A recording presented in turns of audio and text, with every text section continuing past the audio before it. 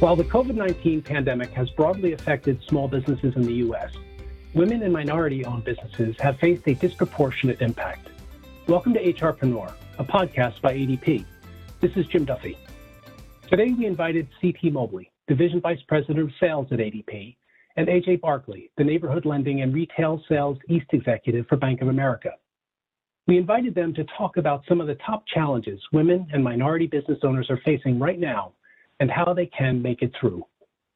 CT is responsible for providing the overall direction, leadership, and strategy to the sales division in order to identify and form alliances and partnerships with clients who represent minority, disability, veteran, LGBTQ, and women-owned businesses within the community that benefit from ADP's expertise and shared values. CT is on the advisory board for the Better Business Resource Group. He founded a financial literacy program during the pandemic, and he's also associated with numerous chambers and associations working with diverse communities.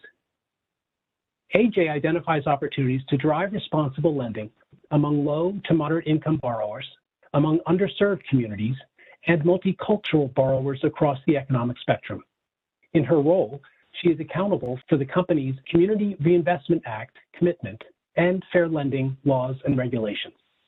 In her role, she is accountable for the company's Community Reinvestment Act commitment and fair lending laws and regulations for home loans, small business, and vehicle lending. She is also the co-executive sponsor of the Black Professional Group of North Texas and is actively engaged in multiple employee networks. AJ is committed to supporting the community. Hey, CT and AJ, thank you so much for joining us. How are you? Doing well. Great. So AJ, let's start with a question for you. We know COVID-19 has affected small businesses across the board, but what makes women and minority-owned small businesses especially vulnerable? Thank you. So over the past year, we've seen how the pandemic has had a disproportionately negative impact on women and people of color, and this is true among small business owners as well. These disparities are deeply troubling and underline the urgency to support women and minority entrepreneurs.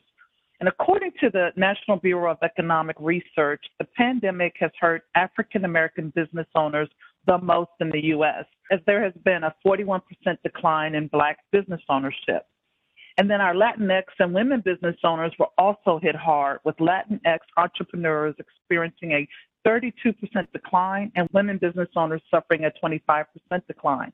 Now, this decline in business ownership across these demographics may partly be explained by the fact that many are concentrated in the service industry, which were hit particularly hard by the pandemic. We also know that historically, women and minority business owners have struggled to receive equal access to capital. In a recent Bank of America survey, we found that more than half of Black business owners across the U.S. say challenges accessing capital have limited their business growth. We also learned that nearly half of women business owners believe that they don't have the same access to funding as their male counterparts. And so working capital has been critical, we know, to the survival of many businesses over the past year, particularly as they found themselves having to make costly investments in this current environment to maintain compliance with the pandemic-related safety protocols like sanitation, airflow, and social distancing. Absolutely. CT, if I may, what have you found that makes these business owners vulnerable? Well, Jim, according to a Small Business Trends Alliance report, retail is the most popular industry for women-owned small businesses, followed by health, beauty, and fitness, business services, and then food and restaurant, all of which have been directly affected by COVID-19. Additionally, I agree completely with AJ's point on the limitations on access to capital, and we're completely aligned on the rationale. Based on the SBTA report, we know that 38% of women-owned businesses finance their business using their own cash, and 11% finance through family and friends. So nearly 50% are financing through these types of means. And with the impacts of COVID-19 and the disproportionate effects that it has had on women and minorities in the workforce, these communities have become even more stifled in having a runway to getting started or self-funding. Many have been forced out or curtailed in their career paths, exacerbating the limitations on cash flow and access to capital. Given the current scenario and its current challenges, I would offer education, networking, and resources have become even more amplified needs to solve for. So what I'm hearing is that you both agree the industries in which they operate, coupled with a lack of capital, have contributed to this disproportionate impact. So AJ, let me ask you, please, how are minority and women-owned businesses showing resiliency given these challenges? Well, first of all, we're always resilient, Jim, but specifically in this challenge that we're in right now, entrepreneurs have faced the challenge of the past year head on. They have focused and been very thoughtful around how they engage. So while there have been and continue to be difficult times, small business owners show resiliency and determination as they adjust and retool their operations, sometimes going as far as reinventing their business to offer new products and services based on what is most important and needed in their communities. In fact, in a recent report, we found that most small business owners adjusted their operations in some capacity to adapt to the pandemic. And for some, this meant changing their primary revenue stream, shifting to a digital presence, or even adjusting their operating hours. CT, what are your thoughts, please? Well, we're seeing that business owners are becoming more resourceful indeed, and out of market-driven pressure and necessity to modify and in some cases abandon their marketing and engagement strategies. To the point made around shifting from brick and mortar to digital environments, expertise and proficiency in this area have had to be accelerated and amplified. This has also impacted hiring practices and staff populations. So whereas in a brick and mortar retail space, it would have been more about personal interaction and engagement, that may have been replaced with personnel with digital expertise and social media marketing prowess. Now, this could be a double-edged sword. On one hand, the owners could be finding efficiencies in the way they do business and run operations. But the other side of that is that this could have an impact on jobs as the need for the brick and mortar contingent, if you will, could be minimized. It's too early to tell, but it is a piece of the overall impact of the moment that we'll be watching. However, given the jobs report today, it seems like this is something that may not be a major concern as we move forward. So the pandemic has certainly forced businesses to rethink their operations, as you've just talked about. So AJ, do you think these operational shifts will stick around? Well, I know we'll be closely watching to see if these shifts will become permanent, and I suspect many will be because consumers are changing their behavior at the same time. So, for example, some businesses may find that their digital presence has helped boost sales or broaden their reach, while others may have tapped into, really, as I mentioned before, a new revenue stream, such as distilleries producing hand sanitizer or fashion retailers selling masks that have helped their business stay afloat, and even restaurants focusing more on catering. The flexibility and nimbleness of business owners has always been part of what they do, and they've been able to adapt many times and have been very successful during tough times. And from our research, we also saw that most business owners believe that consumers will have a greater appreciation for small business owners as we recover from this pandemic. Then I expect we'll see businesses to rebound in the year ahead based on increased consumer demand and the fact that business owners are adapting their businesses, as we mentioned, to be successful amid the pandemic and quite frankly beyond, because now they've learned more over the last year and a half, and I think they'll be addressing those opportunities for business continuity in general. That's great news, and it certainly is encouraging. So AJ, can you tell us a little bit about resources and programs that are available to help minority and women-owned businesses? Great. I'll just mention a few, but at Bank of America, we're committed to providing women and minority entrepreneurs with resources, expertise, and the opportunities they need to thrive. Our 3,000 small business bankers will continue to be there to support business owners as they navigate through the Paycheck Protection Program, loan forgiveness processes, as well as to discuss traditional loan product options to fit their individual needs. We talk about purchasing inventory, refinancing debt, or financing account deliverables. We'll also continue to help connecting business owners who may not qualify for the traditional bank financing to our network of more than 250 community development financial institution partners across the country. And they are working really hard to increase access to capital for business owners who have historically faced barriers.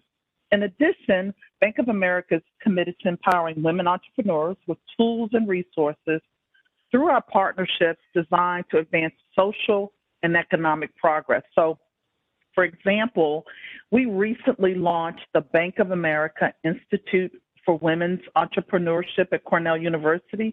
It's an online learning portal that provides training and educational resources to women at all stages of entrepreneurship. Women entrepreneurs can register for the program, which is really important, at no cost.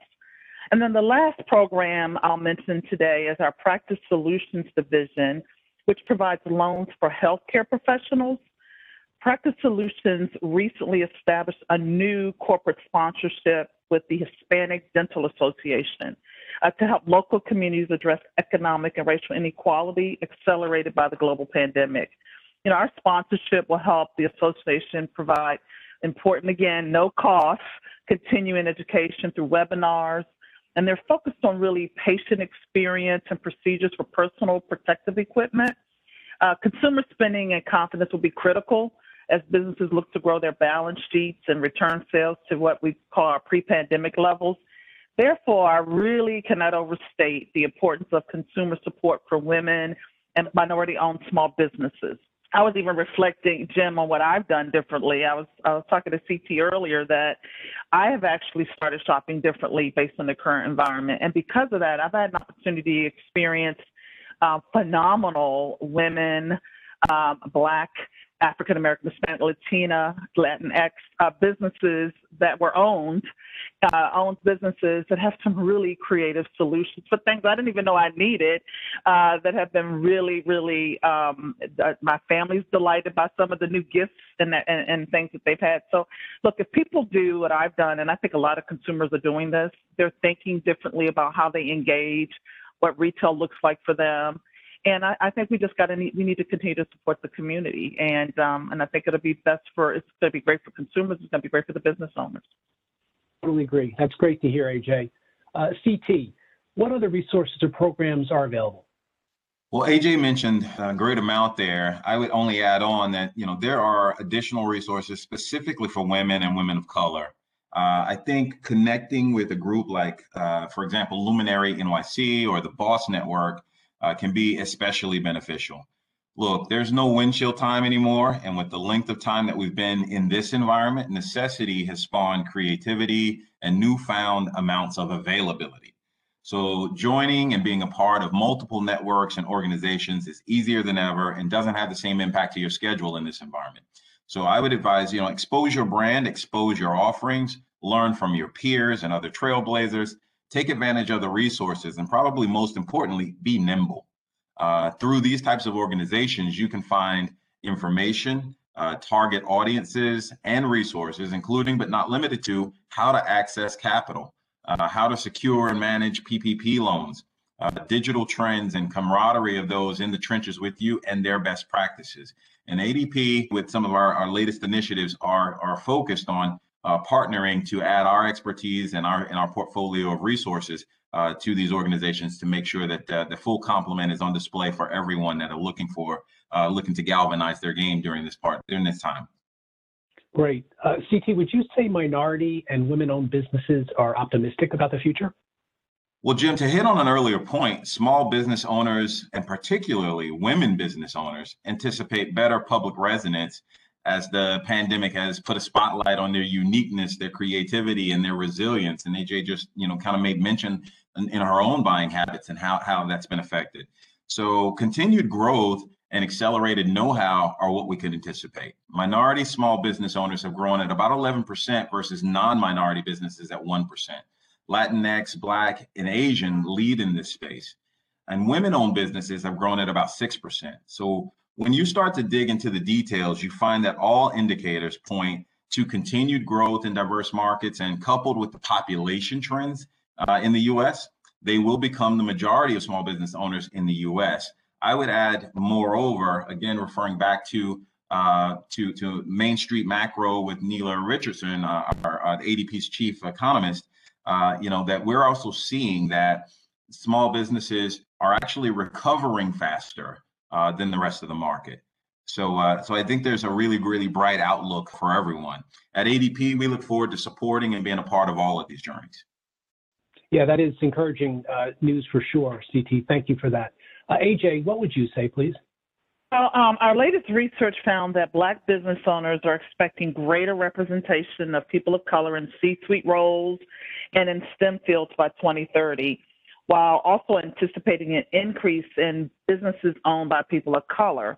Also, in the decade ahead, women entrepreneurs believe they will actually surpass men in business ownership, holding C-suite roles, and representation in STEM fields. So personally, our team at Bank of America is looking forward to continue to work closely with women and minority entrepreneurs across the country to provide those tools, resources, and guidance that they need to rebuild and grow their businesses for the long term. Thank you, AJ and CT. The pandemic has certainly exacerbated many of the challenges faced by women and minority small business owners, as we've just been talking about. You highlighted some of these key challenges, you provided some helpful resources, and what I personally was so glad to hear were your comments about a brighter future. So thank you again, both of you, for joining. And I want to thank you, listeners, for listening in to HRpreneur. Thanks again for joining us. Be well.